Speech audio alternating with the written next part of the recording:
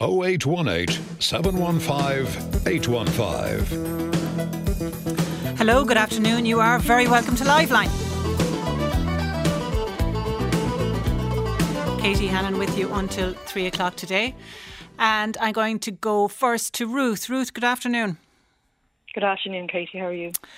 Ruth, this is something I have thought about over the last number of years, that the fireworks season seems to kick off earlier and earlier every year now. But you're in a very difficult situation there. Tell us your story. Yeah, so when we started back our term at the middle of September there were already fireworks going off around the studio. Oh, so Ruth, we should explain to people that you are Ruth of Ruth Shine School of Dance in Blessington Shopping Centre. That's right, yeah. Okay. So we've been here for about 17 years, but we've just got a new studio since about 2019. And we have had problems with antisocial behaviour beforehand, but just since about September onwards, it's escalated with the fireworks. So on around the 13th of September, we had a firework that was shot. I think they were shooting them at each other horizontally across the walkway, and a firework came into our studio door while there was a class going on. There was a kickboxing class of 5 to 7-year-olds going on, and a place filled with smoke. The doors scorched from it, so pretty scary stuff. The kids must have been very frightened by that. Terrified, absolutely terrifying. Yeah, absolutely. Because we have a toilet just inside the door as well, and there was a kid in that toilet while it happened.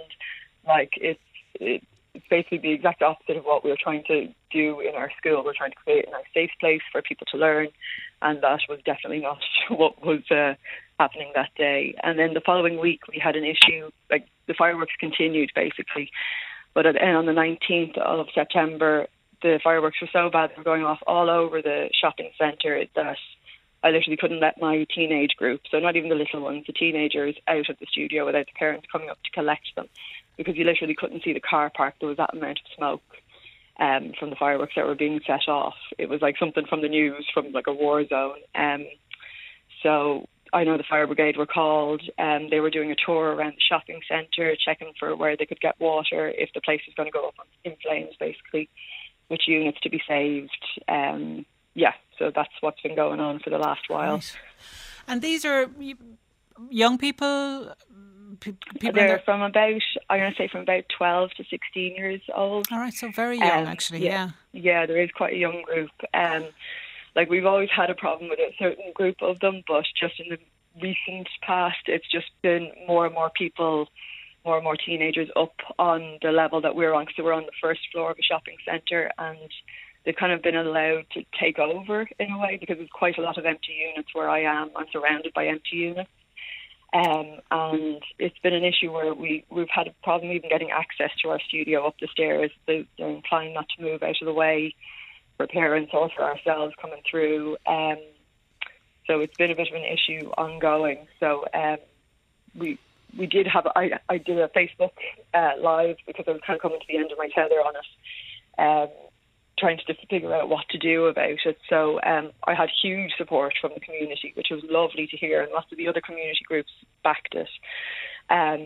So things have quietened down, because I got a parents group together of my own students' parents, and we kind of stand guard at the stairwell, so we're not letting people that aren't part of the studio up the stairs. But again, this isn't a long-term solution. So it sounds extraordinary that you'd have to do this. But so you're saying that the parents of the kids who are the children who are in the dance school are actually physically standing at the bottom of the stairs on the way up to your school? Basically, yeah. Now we've kind of gone into my instructions were to be like the UN of parents. We're non-confrontational, but with just clear instructions that, unless you're coming upstairs for classes, you don't have access upstairs. It's not really what we wanted to do, but unfortunately it's the only way I can see to maintain easy access for us to get to our classes. So, and is there no long-term solution? There's no other reason why people would need to go up those stairs, is there?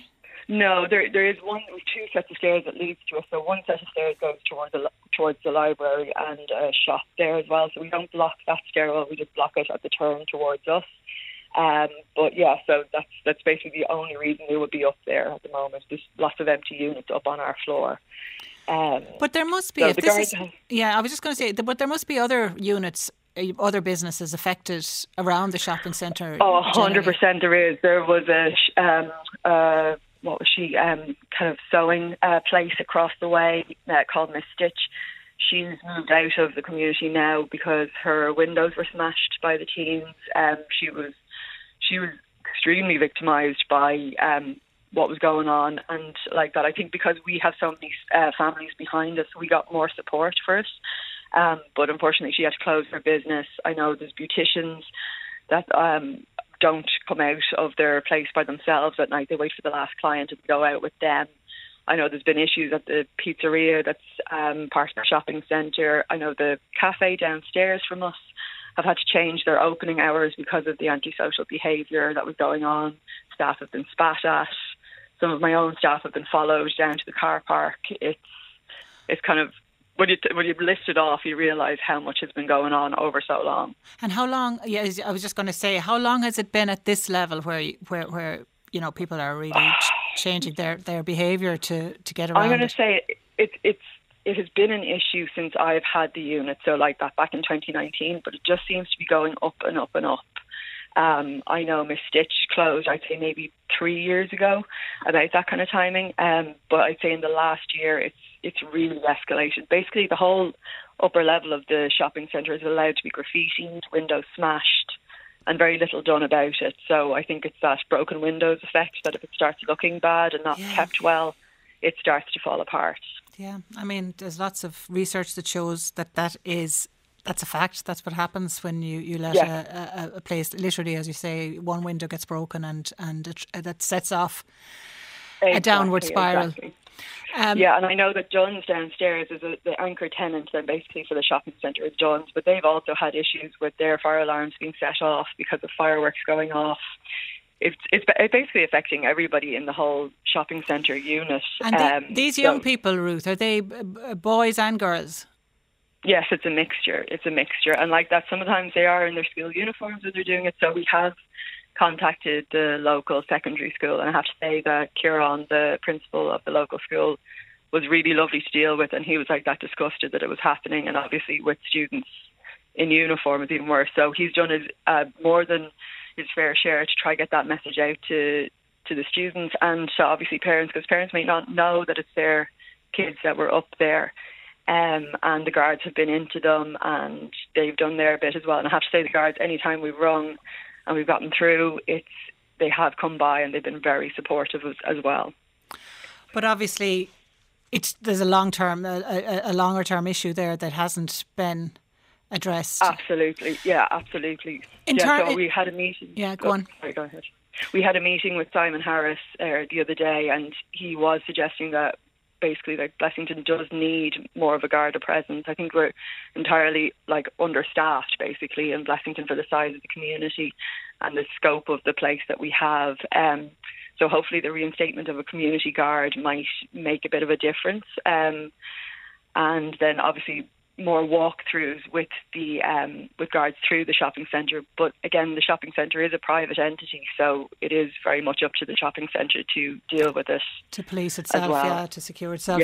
I know you tried playing classical music. Yeah, I did, and I never will again.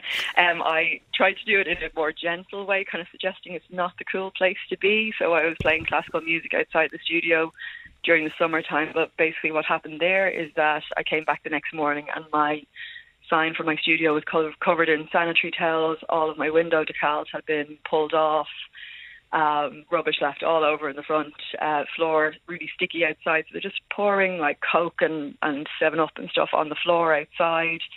So the place is disgusting basically by the time we came back. So that was quite disillusioning for my lovely plan. Have you had a moment or any moment in this where you just think, I can't take this anymore?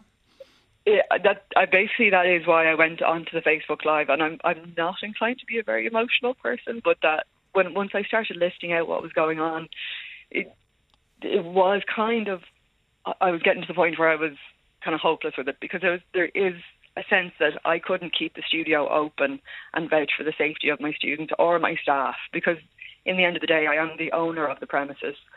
And if I can't provide a safe place for them, it's not... Yeah. There's nothing I can do. Just to say, the fireworks again, is it just a particular problem? I know we I've had callers here on this program before, talking about the impact it has on their pets, on their dogs in particular. We know that dogs can really, really, really be scared by fireworks at this time of year. Mm-hmm. But you're getting it on a whole other level there, if they're being used to that degree. Basically, yeah. I mean, they're going to pull the arm off themselves, basically, with the fireworks, the teenagers themselves. And like that, I have no control over where they're going to shoot them, and they have no control about where they're going to go either. But I think there's just a general vibe coming from the groups that we see that are becoming more and more aggressive towards us, where the students that I teach are almost afraid to come up the stairs. So this is why we put parents in place there, because I have to provide like safe passage for them from their car to get up to us. I've watched students walk away from my studio that were like shouted into their face, and just some horrible things being said to some of my male students as well, like young students that are 6 and 7 by teenagers that are completely unnecessary. So there's many levels to the issues we've had in the last while. What kind of dance do you teach there, Ruth? I teach ballet, contemporary dance, creative contemporary dance, and acro as well. And then we have another school that runs from us as well. So Sinead O'Brien runs a kind of hip-hop school. And then we have a kickboxing school as well that runs out of the studio. I'm just getting an image now of all these little girls, and it's nearly always little girls, isn't it, for the ballet classes, for the small... Well, we have a particular programme for increasing the amount of boys in dance. So we have boys programmes as well. So we have male students trying to build it up all the way through as well. So we have them up to 12 years old at the moment. And like that, I want to make sure they have a safe passage to get to the studio. It's basically completely decimating all the work that we're doing from one comment from a teenager. Are they arriving in their ballet gear? The girls would be very often. The lads probably more in tracksuits to heads down as they're coming in past the teens, I'd say. Yeah. Yeah, so it's been fun time since September. Well, it's just exactly that, because I imagine it's, you have a job of work there to persuade boys to stay in dance. I know from when my own kids were doing ballet as younger kids, that the big issue was to try and get boys to stay on. And like that, we do have a boys only class, and we're building it up, and we had 10 boys in it there the other day. So we are building our more and more. So we have about 20 boys in the school at the moment. So trying to maintain that and like that, change the image of ballet and change the image of dance. So it's basically working against the tide when all of this was happening outside. And then obviously for the girls, there is I think it's almost harder on the teenage girls going through it. The younger kids, obviously their parents come up with them. But for the teenage girls, where obviously there is an issue with teenage girls in general keeping up exercise and as they get older. And we have loads of teenagers in our school. But to have to walk through that, they know the teenagers that are basically giving them hassle all the way up the stairs. And what kind of things do they say to them? Like what gauntlet do they have to run there? I think the teens are probably better at answering exactly what's going on, but I don't know, it's just, for some of us, like we have been videoed, we see them videoing us, we hear them calling us names as we're going through. Basically like chucking stuff at them. I've seen them chuck bottles at them as they're going through, just up to their faces. It's just unpleasant basically for them to come through. I just feel it's hard enough to run a business in this day and age, any business, but to have this whole other issue to deal with is, I can't imagine. Ruth, let me bring Trish in. Trish, good afternoon. Hi, good afternoon. You were listening to Ruth's story there. Yeah, I just heard Ruth on, and I just wanted to throw in my tuppence worth. Ruth has been teaching my son in the dance school. He's one of the boys who goes to the dance school there. And my son has been getting very anxious about going into dancing, and part of the problem is that He hates having to walk up through the gang of teenagers that would often be just outside the studio or in the stairwell. What age is he, Trish? Do you mind me asking? He's 11. He's 11, and he's quite a confident kid, but he has just begun to develop this fear of the gang of teenagers. They haven't ever actually done anything to him, but I suppose he's picking up on the general anxiety that's around them, hearing the parents anxious about it, the other kids anxious about it, and he's refusing now to actually walk up to the class on his own. So he wants me to accompany him right to the door and be there as soon as he comes out. And I just think it's a sad situation that he's so scared of walking up to his dance class, and that he's afraid of what they might do. He's heard about the fireworks that have gone off and that have been thrown around, and he's just got really anxious and scared about going up and walking through the teams. So I'm one of the parents who will stand out during some of the classes, and we all have better things to be doing with our time than standing on a corridor making sure nobody comes up. But it feels like that was the only way to make sure that the kids felt safe going up and the teachers inside safe that they were teaching, you know. So I texted in just to say that I hope some of the parents of these young teens are listening in Blessington and might start to ask their kids, what are you doing after school? Who are you hanging out with? Where are you hanging out? And what are you getting up to? Because I presume the parents, maybe they're unaware that their kids are up to no good and are making life very difficult for those of us who are trying to just go to the library or go to dance school up there, you know. Yeah, Trish, your line is breaking up a small bit, but we'll persevere. We are getting most of it. I just wonder, is there somewhere else for these kids that they could be going? I mean, is this part of the problem, that there isn't facilities or places for these kids to be hanging out rather than on Ruth's I don't know. I mean, I'm a parent of 3 older teens myself, and all I can say is that I would always make sure that my kids aren't hanging around a shopping centre.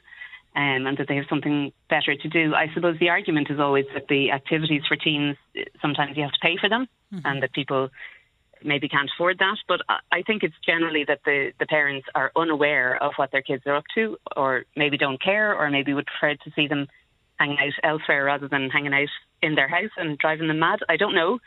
But, you know, I have a few teens myself, and I just think parents should be aware of where their kids are and what they're doing. Yeah, no, I have to say as well, I mean, there's kids that hang around shopping centres that do no harm to anybody, and, you know, that's... I totally agree as well. You know, like, we know the difference in the vibe between certain groups that are just hanging out and the other ones that are actively looking for trouble, basically, yeah. Yeah, I mean, it is a perfectly legitimate thing, I think, for a 16-year-old to do, is to hang around a shopping centre. Yeah. As long as they're not making life difficult for other people. And I think it's a shame for the school in Blessington. One of my children attends the main Blessington school, secondary school there, and it's a fabulous school, and he's getting on really well there. And it's a shame for a few kids to be bringing down the name of the school. Because I've heard other parents saying, I wouldn't send my kids to that school because of this behaviour.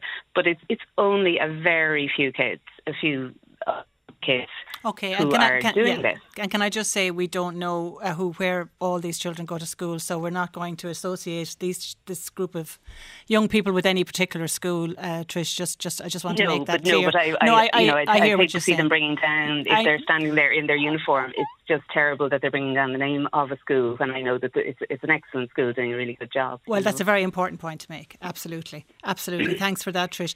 Stay there, will you? I've got Eileen. Eileen, good afternoon. Hi, Katie. Yeah, I have 2 dogs. I've always had dogs, but every year it's a nightmare with the fireworks, you know. And now more and more, in recent years, they start earlier and earlier, and you know you don't know how far they are away from your house, and also the dogs have to be tranquilised, and also if the remains of one falls in your garden, which is not fully ignited, you know, the dog could go at it, and you know it hasn't happened to me, but I mean, I've found the remains of someone carefully. I'm like the bomb, there's loads of people trying to get rid of it, you know. I know. Do you say you tranquilise your dogs? Yeah, well, I get a tablet from the desk just to calm them. I don't know what tablet it is now, but it's a dog special dog tranquilizer. I get specifically for the week or 3 to 4 days around the end of the month. The Halloween. I wonder. I'd love to hear from vets whether there is like a roaring trade in that kind of medication for dogs around this time of year. I'd say there is. I mean, Peter, I would meet a lot of dog owners, and I would say at least 50% of them would know of this. Now, some people, they manage with their dog or indeed cat by turning on the noise of the television or music or something. But, their dog's ears, even with that, they can pick up a sound, the way a bleep sound that irritates them and scares the life out of them, I know. So it's scary for dogs now, and I've tried the television thing, but it's just whatever music or something to put on loud, but it doesn't work. And I hate now because it started at the beginning of this month, and it's not necessarily a Friday night, Saturday night. It could be a Monday night, it could be any night, and sometimes it goes on till 11 o'clock. So, and you don't know how far away they are. I mean, if I knew where they are, but they could be a few kilometres away because it's night and you could be driving around and then leaving the dogs on their own. So you can't do that. When I say drive, you're not to do anything other than say, please stop because the dogs, are in the area. Yeah, I mean, it's just, there's no doubt about it. The fireworks are very, very difficult if you have a pet. There's no two ways about it. Yeah, absolutely. Yeah. I mean, it's terrible trying to deal with it now. I mean, I have to pick up tablets next week. I haven't got any as yet because, I'm just trying to keep them calm because I can't afford to, put them on medication. Might get addicted and end up on Skid Row. Yeah, well, I don't know whether they'll be able to access them themselves. To be fair, I'd say you might be safe. I'm joking. You might be safe enough there, Eileen. Thanks for that, Eileen. I need to take a break. I'll be back after these. Talk to Joe on 0818 715 815. Talk to Joe on 0818 715 815. And I'll let you go, Ruth. I don't know what's next for you. Have you any other tricks after the classical music failed? So kind of basically at Halloween, I'm going to ask the parents to step down basically and not man it anymore, and then see what happens. And I can basically just implore the whole community that if they see something that they're not comfortable with for their kid to walk past or through, basically to ring 999, because if it's not just for big emergencies, it's stuff where as a community we need to report what we see, because an apathy on this just doesn't help the situation. We need to be active in the community and let the guards know that there are issues there that you're not happy about. So that's basically my next plan. And fingers crossed that helps. Ruth, the very best of luck with it. It's a difficult situation you're in there, but thank you very much. Hopefully the community will step up and the guards will step up, and as I say, the dance school can thrive. Thanks for that, Ruth. That's Ruth gone. Can I bring in Gabrielle now? Gabrielle, good afternoon. Afternoon, how are you? Gabrielle, tell me your story, because this I think will ring a bell with a lot of women in your situation. Okay, well, my story is my shower broke, as in there was no hot water coming through. So I didn't really know a plumber, so I went, I'll Google one. So found one in the area and rang, and he was able to tell me over the phone what the problem was. And I said, oh my God, he sounds great. So he said he'd come out and he'd have a look. So he came out, he had a look, and he said, yep, it's a valve, all right.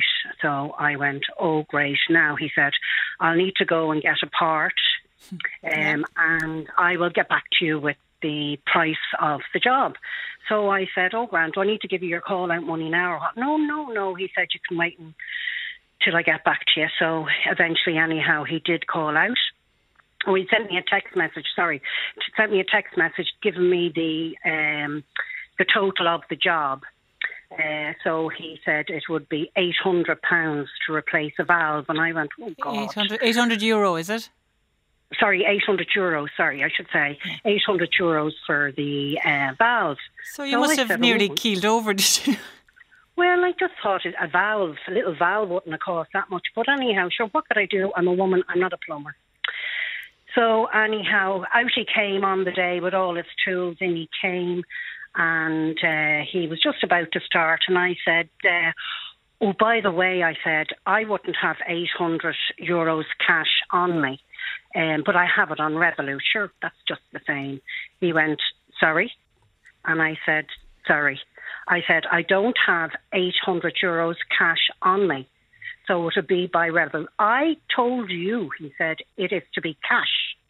And I said, and even if it was cash, it looks like to me I won't be getting a receipt. I said like that. So he was absolutely furious. So anyhow, he upped his tools back into his bag, and I said, well, I was getting annoyed. I wasn't going to pay him this amount of money, and with the attitude of the aggression of saying, I told you cash. So I opened the door and I let him out. And you're alone in the house with in this situation? Yes, absolutely, with no knowledge of like the likes of a plumbing. I know if I have a drippy tap or a toilet that doesn't flush, but not with a shower. This isn't even an electric shower. This is just your normal, switch on, switch off, water temperature, a handheld a shower part. And I was flabbergasted, all right. And you reckon the reason he was behaving that way and quoting you that amount was because? Well, it's because I was a woman on my own and he was going to get easy money. Now, I did investigate it. I haven't got it in writing as yet, but I mean, a valve/cartridge doesn't cost that amount of money. I did speak to someone else. I said, but sure, even a shower wouldn't cost that money. And I just said, oh, it must have been fate. I mean, to be ripped off just because you're a woman on your own, it's not acceptable. Now, I was talking to somebody about this the other day, and they said they always pretend that himself is just down the road or around the corner or will be on the phone to them, and that miraculously changes the attitude when they're dealing with some, and I shouldn't say all, obviously there's plenty very honest people out there, but there is a suspicion, isn't there, that women on their own might be taken advantage of in this situation. Absolutely. And it wasn't even, it was when he said, I told you cash, in this form of, to me, what I would have classed as aggression. I was quite happy to see the back of him going out the door, and that realistically, even if I had paid by my Revolut, I would have been kicking myself because that actually wasn't the price. So where do you get an honest, hard-working plumber these days, or do you go into it blindfold and just hope for the best? There has to be somewhere to even complain about what happened. I know I'm on the radio to you, but is there not some sort of a, association of plumbers if you've been badly, treated or whatever to... Oh, yeah. Well, I mean, and I'll have to say it, Gabrielle, I mean, there are, I know, plenty of very honest, completely above board, lovely plumbers and all sorts of tradesmen out there. But you are not the first person to suspect that you are, you get the wrong one and you are taken advantage of. And it's not plumbers just. I mean, I know I've heard people have the same suspicions in relation to sometimes when they take the car in to get fixed. Have you been on your own for some time, Gabrielle? Yes, I have. My partner died some years back in 2007. And so the only thing that I say I have mail in the house is my cash. That's about it. And is this something that would have occurred to you before? Not really, but I have to say anything that I probably would want to have got done, I would have sort of asked in work, especially I work in, there's a huge environment, people there who say, oh, I know someone, but they didn't know, a plumber, you say. Mm-hmm. If it was anything else, probably I would have got lucky.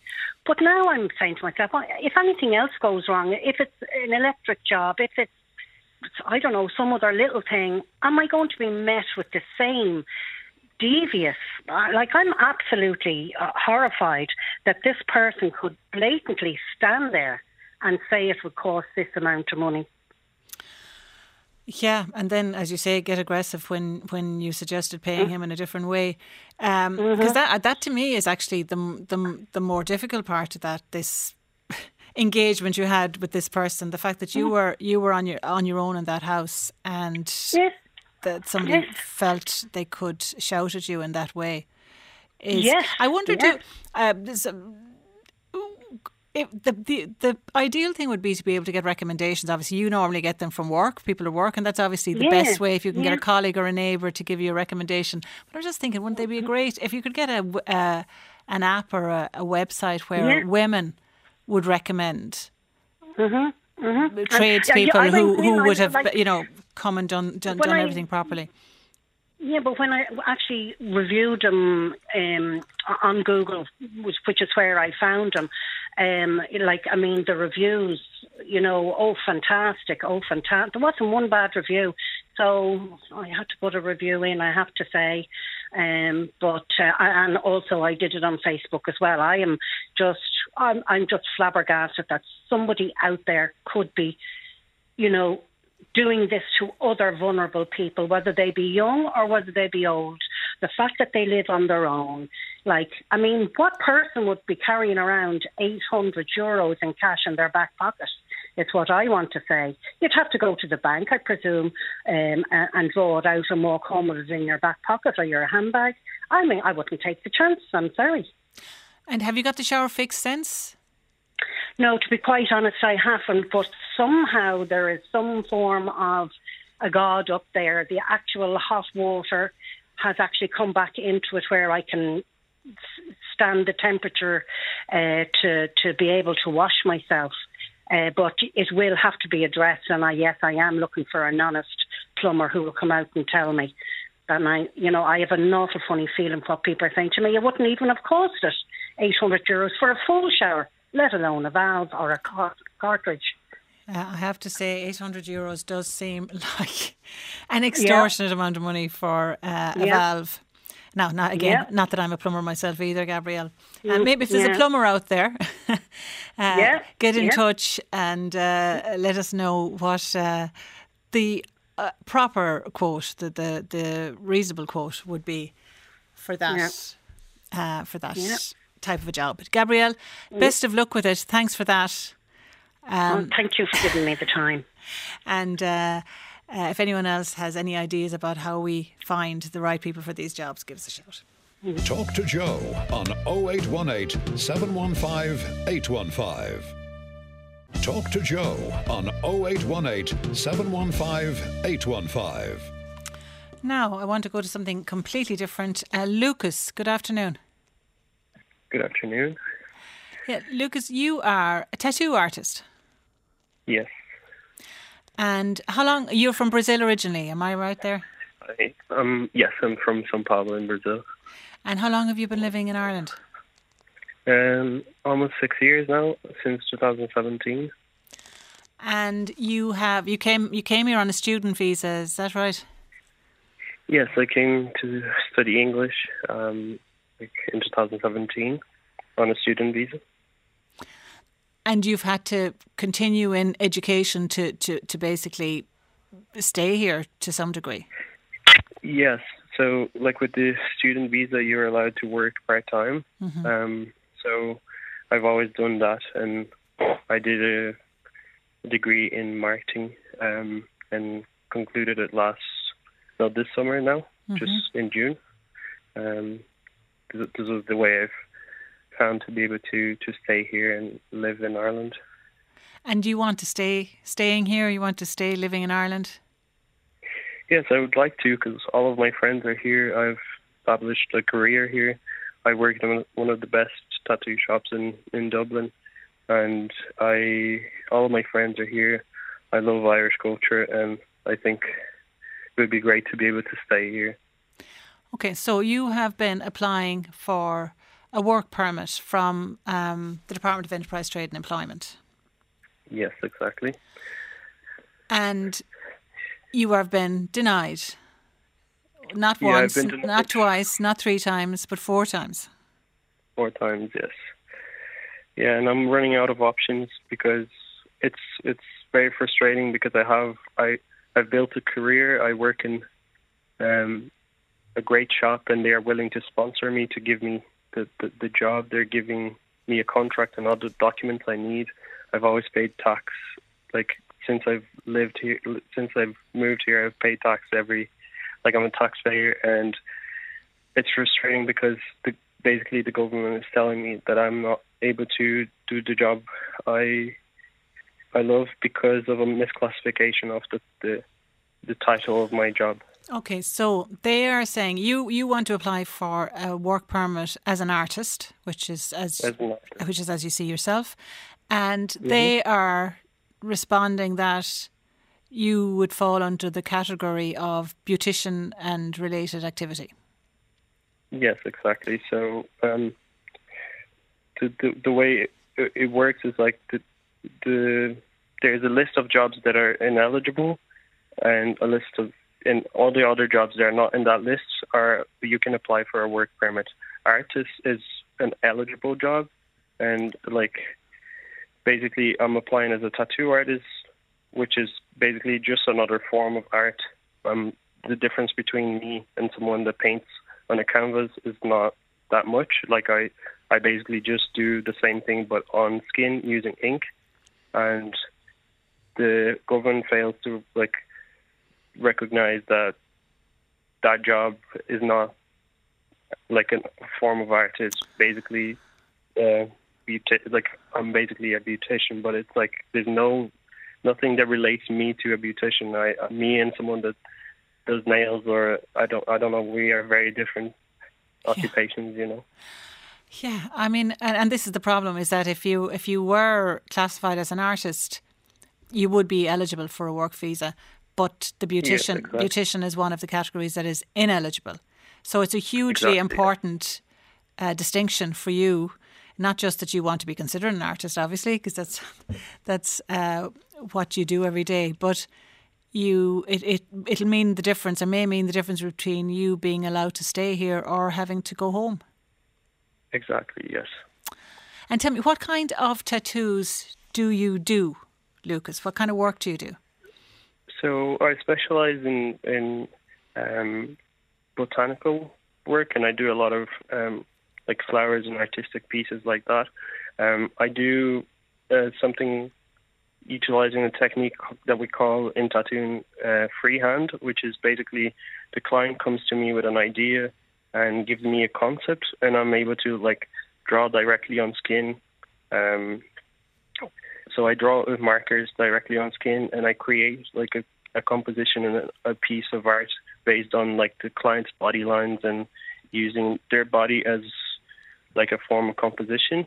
And I think that's a kind of within the tattoo industry, that's already an uncommon kind of practice, because a lot of tattooers will design something before and then use a stencil, which is also a good technique. I do that as well, but I've been trying to specialize more on the creation of the piece on the spot with the client to bring a different experience, because it's a collaboration between me and the client, where he's going to give me they're going to give me an idea, and I will draw and create the piece on the spot.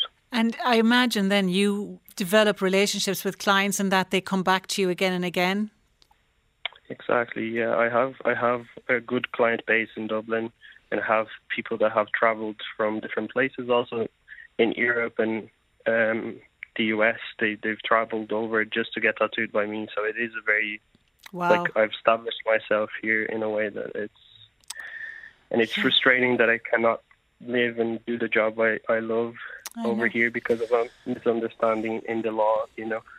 And just to give, because I mean, tattooing has come on such a journey, if I can put it that way, in the last 10 or 20 years, from something that would have been seen as quite maybe edgy and that you would cover up if you were going for a job interview, to something that's really very mainstream now, isn't it?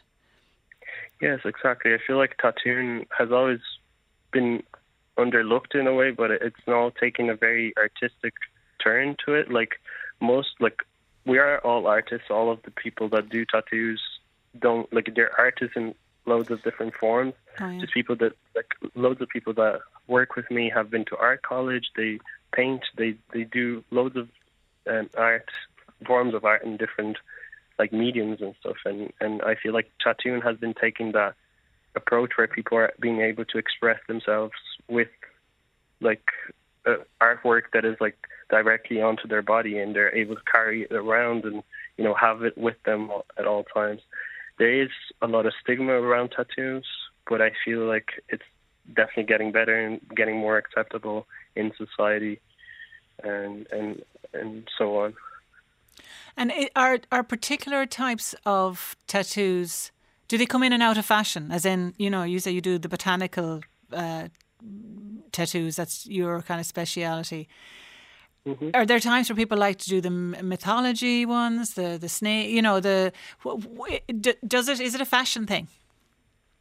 I feel like as anything else in any other art movement, it is heavily inspired by fashion, what's trendy right now. Like, there is trends within tattooing, but a lot of things are very much like a classic. They don't go out of fashion or out of date, you know, like there's classics like, you know, a snake and a dagger, I don't know, like a skull, and so those things kind of like will never come out of fashion. It is a trend that like recycles itself. But it's definitely evolving onto like a more artistic approach, and a lot of artists within tattooing are like creating their own style within the industry. And like, for example, there are people that are known for, you know, one specific style that they kind of invented, they started. So it's like every art movement, it will like come in and out of fashion, or like recycle itself, or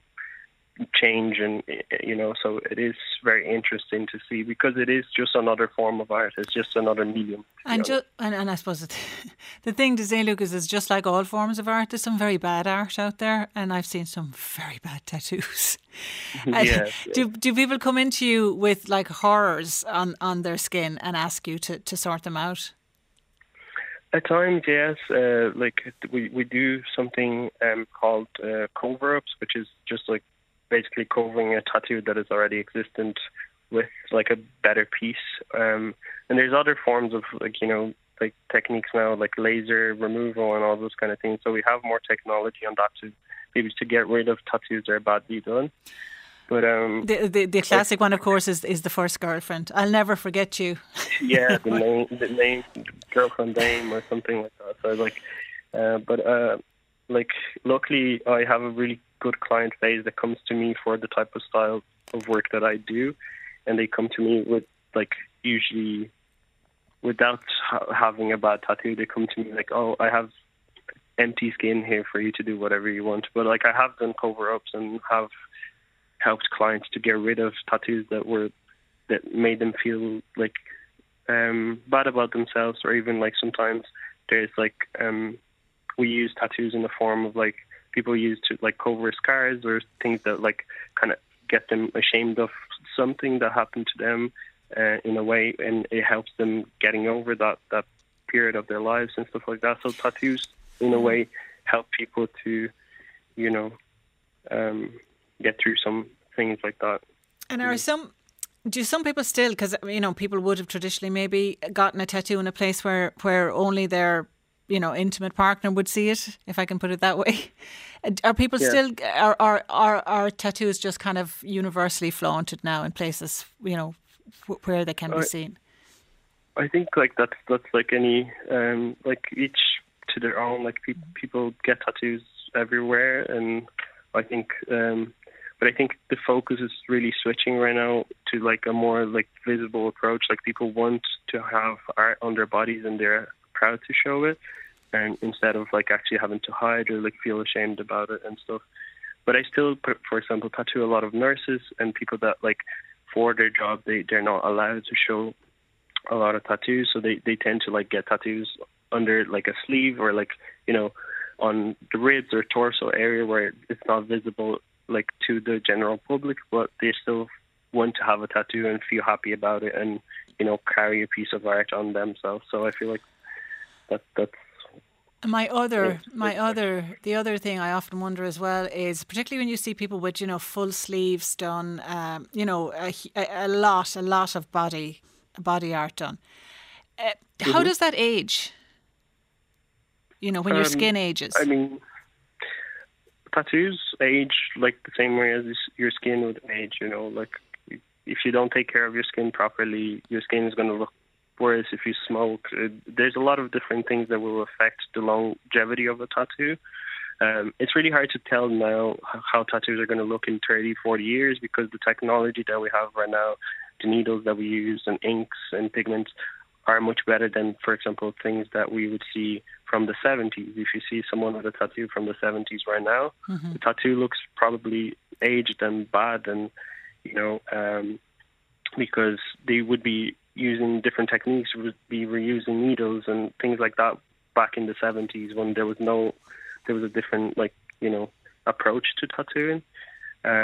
Now I'd say we're gonna have to find out how tattoos are going to age in 20, 30 years. But I feel like there's some beauty to how tattoos look once they're aged as well. It kind of adds character to it in a way. I don't know. It's really cool to see old artwork on people. I've come across a lot of tattooed taxi drivers, for example, that got tattooed in the 80s by this artist that is called Johnny Ego. It's one of the first important tattoo artists in Dublin. And he tattooed a lot of the older generation. He was a very important tattooer in the history of tattooing in Ireland. And I feel like it's really cool to see the old traditional tattoos aged on people that are now 60 years old and stuff, and they have that cool aspect to it in a way. Yeah, really cool actually. Which is fascinating actually. If I wanted you to do a piece of art on my skin, are you expensive, Lucas? I think for the average of Dublin prices, I'm just on the average. I feel like the shop that I work is a very well established shop, and I value my own artwork as well. So I think tattoos can be expensive in general because it is something that is permanently there on your skin. So, but I think we work on average on a €100 an hour basis, the majority of the city. But so depending on how long that artwork is gonna take, it will based on the amount of time usually. But when you compare it to other forms of art like paintings and sculptures and things that you buy for your house or for your gallery or whatever, I feel like tattoos are quite cheap compared to those other forms of art. Yeah, it is. For me, it's such a massive commitment, though, as you said there, that you can buy a painting, and if you kind of in 5 years' time decide, I'm kind of, that style of painting isn't for me anymore, you can move it off the mantelpiece. But you really, really need to be sure that you're going to love the art you do, because it's there with you every single day of your life after that. Exactly. I think it's an incredible thing for your clients that they trust you with their skin. Yes, absolutely. That's why you have to choose and research the professional that you're going to, because you're going to end up with something permanently on your skin. So I think it's really wise to find a good artist that you love the work, that you're happy to let them work on a piece for you. And I feel like this way both client and tattooer will end up creating a really nice piece of artwork that you're going to be happy and you're not going to regret within 10 years, 15 years. You're going to look at it and still think of something. A lot of people get tattoos because they want the tattoo to have a meaning. They get a tattoo for their grandparents that passed or something like that. So it is a form of turning into artwork something that is important to you and meaningful, and you can carry that with you at all times. And I feel like this way is a good approach to not regret any of your decisions.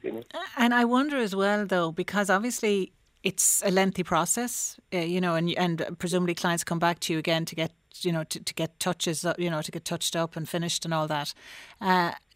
Do you kind of become a kind of a father confessor to, do you have those conversations that, people will associate with their hairdresser, say that, you're the person that you can tell your secrets to?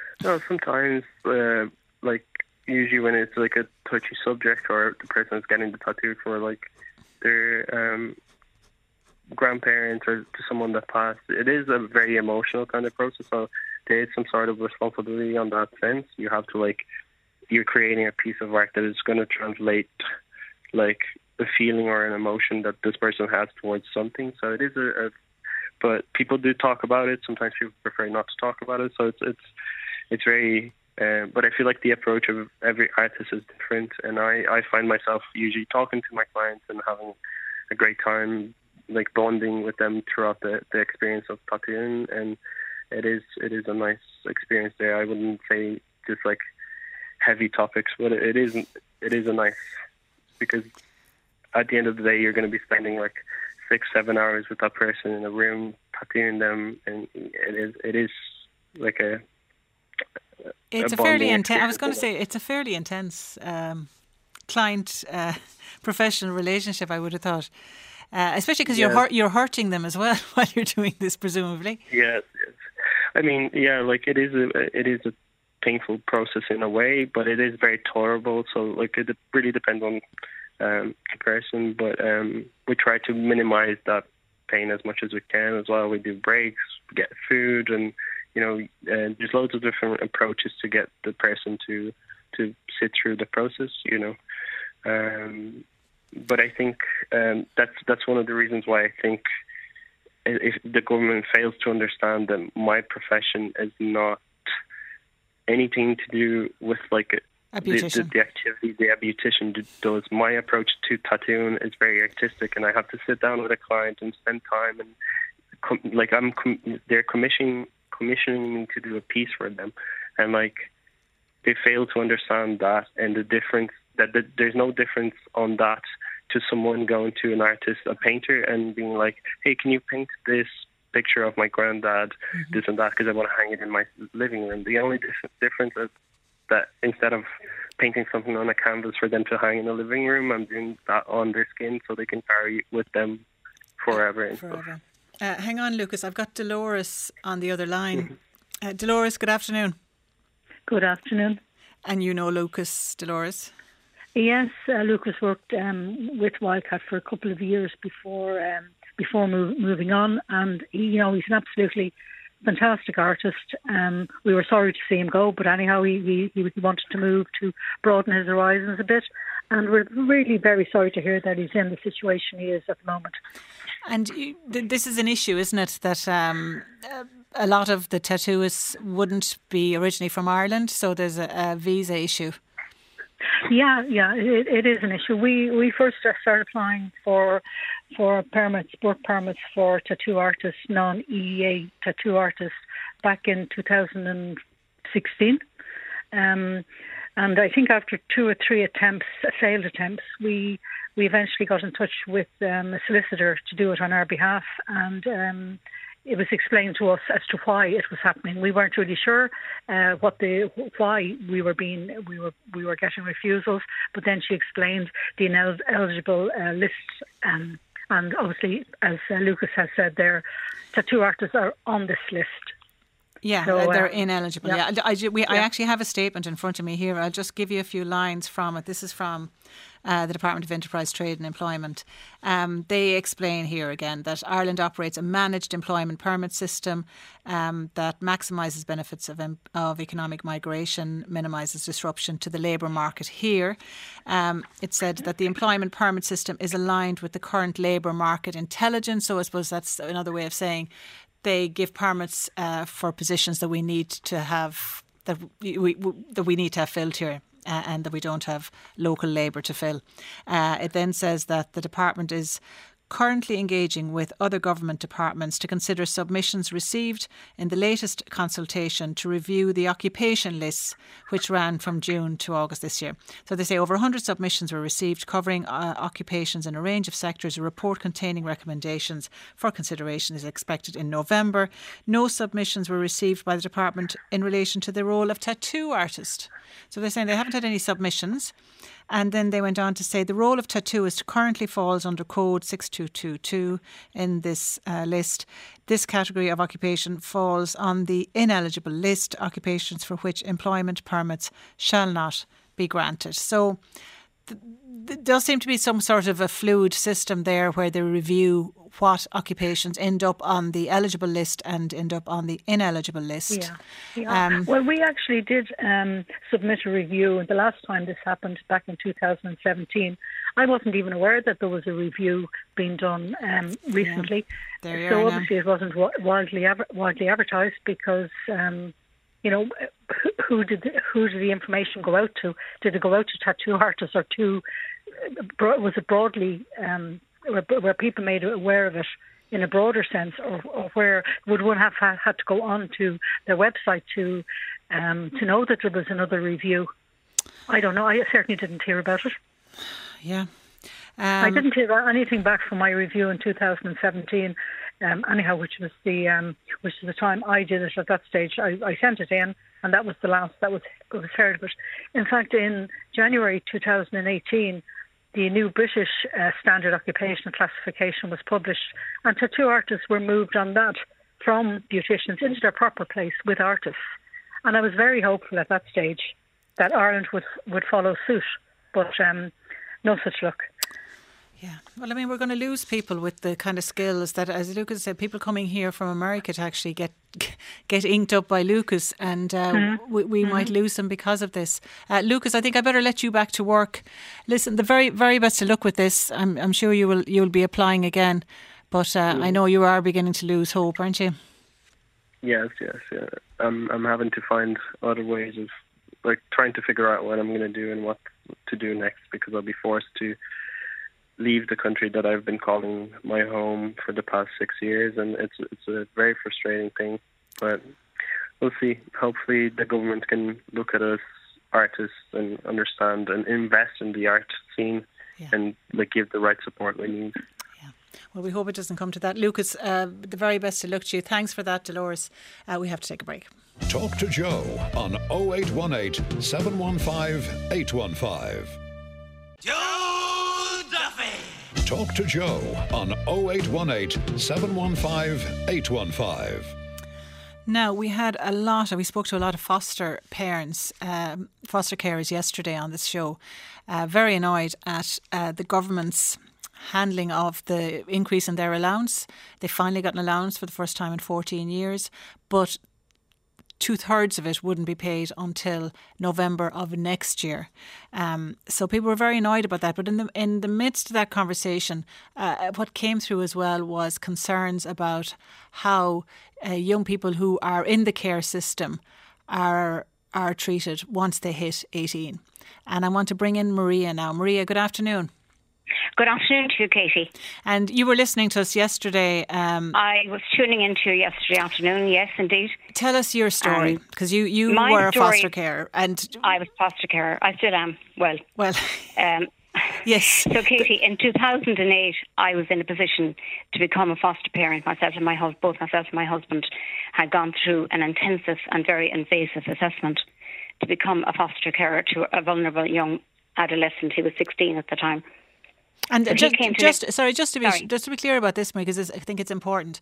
You hadn't done this before. A particular case came up, and you were persuaded that this young person needed a stable home, and you put yourselves forward for it. Correct, we did. And you found that process, and I've heard this from so many other people in this position, that you're basically turned inside out by, and it's right, of course, that TUSLA would be very concerned about who they're placing young, vulnerable people with. But it was an incredible, you found it very, very invasive. We did. We found it very invasive. And then we had to do a 6 week, we had 4 grown children of our own, and we had to do a 6-week course then on how to care for children. You know, after that. Right. Okay. I know. Did you learn anything? Not a thing, Katie, but anyway. Right. We had to do it. It was compulsory and we had to do it, and we went along with the system. Grant. So after that, I had to put up a fight. It wasn't all over at that time, Katie. We hadn't met the young man. So my fight then was to hold on to my full-time job. So were you both working? We were both working, and my fight, and he was in school all day, and I would have been home in plenty of time, you know, for him at that time. But I had to fight a battle to hold on to my full-time job. I didn't manage that. I had to give up one day. So I was able to hold on to 4 days. My husband was able to take time off. We were fortunate in cases where the young man would be off from school at the time. And just to be clear, this is somebody you had never met before, you had no connection to, and you put yourselves through all these hoops to make a home for this young man. Yes, we did. And you did all of that, and did all of that, and he came to live with us. Mm-hmm. He came to us. So what they did was, for the fact that I was holding on to my full-time job, our money then per fortnight was reduced. Right. So at that time, back in 2008, we got €600 per fortnight. Right. Now, he was travelling by bus to school in a different county, so we had to pay his bus fares, all that. So I can understand what the parents were talking about yesterday. Like, it's not, you don't make money out of it. No, and certainly none of the people we were talking about yesterday were doing it for the money. That was very clear. Yeah. But you this young man arrives, and I just explain to people, we've changed your name. We're being very careful, as we were yesterday, with people's identities, because obviously we're not identifying anybody in this situation. Absolutely. But this young man who came to you had a lot of challenges. He had a lot of challenges, and he would have gotten a bit of support from the residential treatment centre that he came from, and from the other social workers that were calling in. At one stage, I was going to get a key cut for my door, Katie, to give it to them. You know, a pathway in on a Friday. Because they were coming, they were here so much, in and out of your house so much. Checking him and checking us that we were doing our job perfectly well and everything. So time rolled on, and he finished school, and he was finishing up with them, I suppose, 18. And then the Aftercare programme, so to speak, kicked in, and that was just somebody calling out to see, checking in on him again, checking in on us to say hello. And he was coming to the stage, you see, we were always under the illusion that he was going into a house with 3 or 4 other people and a carer when he reached 21. Now, we have nothing in writing, Katie, to say that. So the first thing I would say to foster carers is, anything that's promised you, get it in writing. Right. Always have an email or have some kind of evidence backup. We had nothing. So the downturn came, and the end was coming. He was 21 and the payments were going to stop. So I was wondering, my question was, who now is responsible for this young man that was put into our care when he was 16? Because just to be clear, he would still not have been in a position, even into his 20s, of living independently, given the challenges that he had when he came to you. Not at all. So, home, where was he going to live?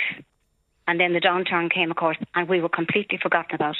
The letter we received, the last letter we received, and it says, upon his 18th birthday, he is considered an adult by law, albeit a vulnerable one, but from a custody and care perspective, he is no longer under the care of a care order of the state. So, move on. That was 14, 15 years ago he came to you. He turned 18 a few years after that. And he's turned 21. He's still with you, Maria. 30 years of age, he is still with me, Katie. And I could give you a file on all the places we've been turned down for different things. Nobody wants to be responsible to give him a house or give him a home, a forever home. At one point in time, I was told, off the record, of course, and nowhere to be found in writing, that I could make him homeless. And for me to do that, Katie, would be to re-traumatise him again. Yeah, I'll just give you I'll give you a couple of lines from a statement we have from TUSLA. They say they're committed to delivering an aftercare service for eligible young people and young adults, which is responsive, inclusive and relative to each young person's circumstances. They talk about the fact that there was 2,961 young people availing of these services at the end of the first quarter of this year. A drop-in service is also available. They say any person with a care history can avail of the aftercare drop-in service. There's no age limit. They talk about support services, supporting the work already undertaken by foster carers and social workers. And they say, generally speaking, aftercare services are based on each young person's assessment of need. What do you want, Maria? I'm almost out of time. I'll just give you one. Yes. What do you want? What do you want to say? I want a forever home for this young man. We're both in our 70s, Katie. And, our daughter comes home from Australia with 2 small babies. We don't have the room anymore. Yeah. I want somebody to stand up and take responsibility and rehouse this young man. Okay. That's what I want. Okay, Maria. Well said. Many thanks for telling us about your situation. We'll take a break. Thanks, Maria. Talk to Joe on 0818 715 815. Joe Duffy. Talk to Joe on 0818 715 815. And I want to go to Daniel O'Donnell now. Daniel, good afternoon. Hello, Katie. How are you doing? I'm doing very well, Daniel. You want to warn people about bad people out there. I know. Well, just I suppose about all these scammers that are on. I'm not a great social media person, but we have a Facebook page that usually is run by the record company. But if I want to put something on it, and we just, back a number of weeks ago, Majella's mother passed away, sadly. And I'm sorry to hear that. I know you were close to her as well, Daniel. Yes, thank you. We announced, her death, and obviously people, kindly put up a lot of messages of sympathy. And then, there was somebody that, as happens very often, set up a Facebook page by the way that it was me replying to these people who were sending messages of sympathy and, engaging with them. And I suppose what I think it's important to know that these people never sleep. It doesn't matter what the situation is, be it sad or happy or difficult or whatever. They are there trying to take advantage of people. And I suppose what I would like to say is that, when they sent a message of sympathy to Majella and the family and myself, it looked like I was writing back, which I wasn't. And they would, I would be in the same boat. I would think, gosh, wasn't it awful nice of them to write back at a time when they're grieving for their mother-in-law or mother. So the people that are doing scams are there at the most opportune moments, and they get in when you think it couldn't be them. You know what I mean? So, just were they asking for money, or do you know what they were about? No, they weren't asking for anything other than that they were trying to engage with people, and you don't know what that leads to. The engagement is the first step.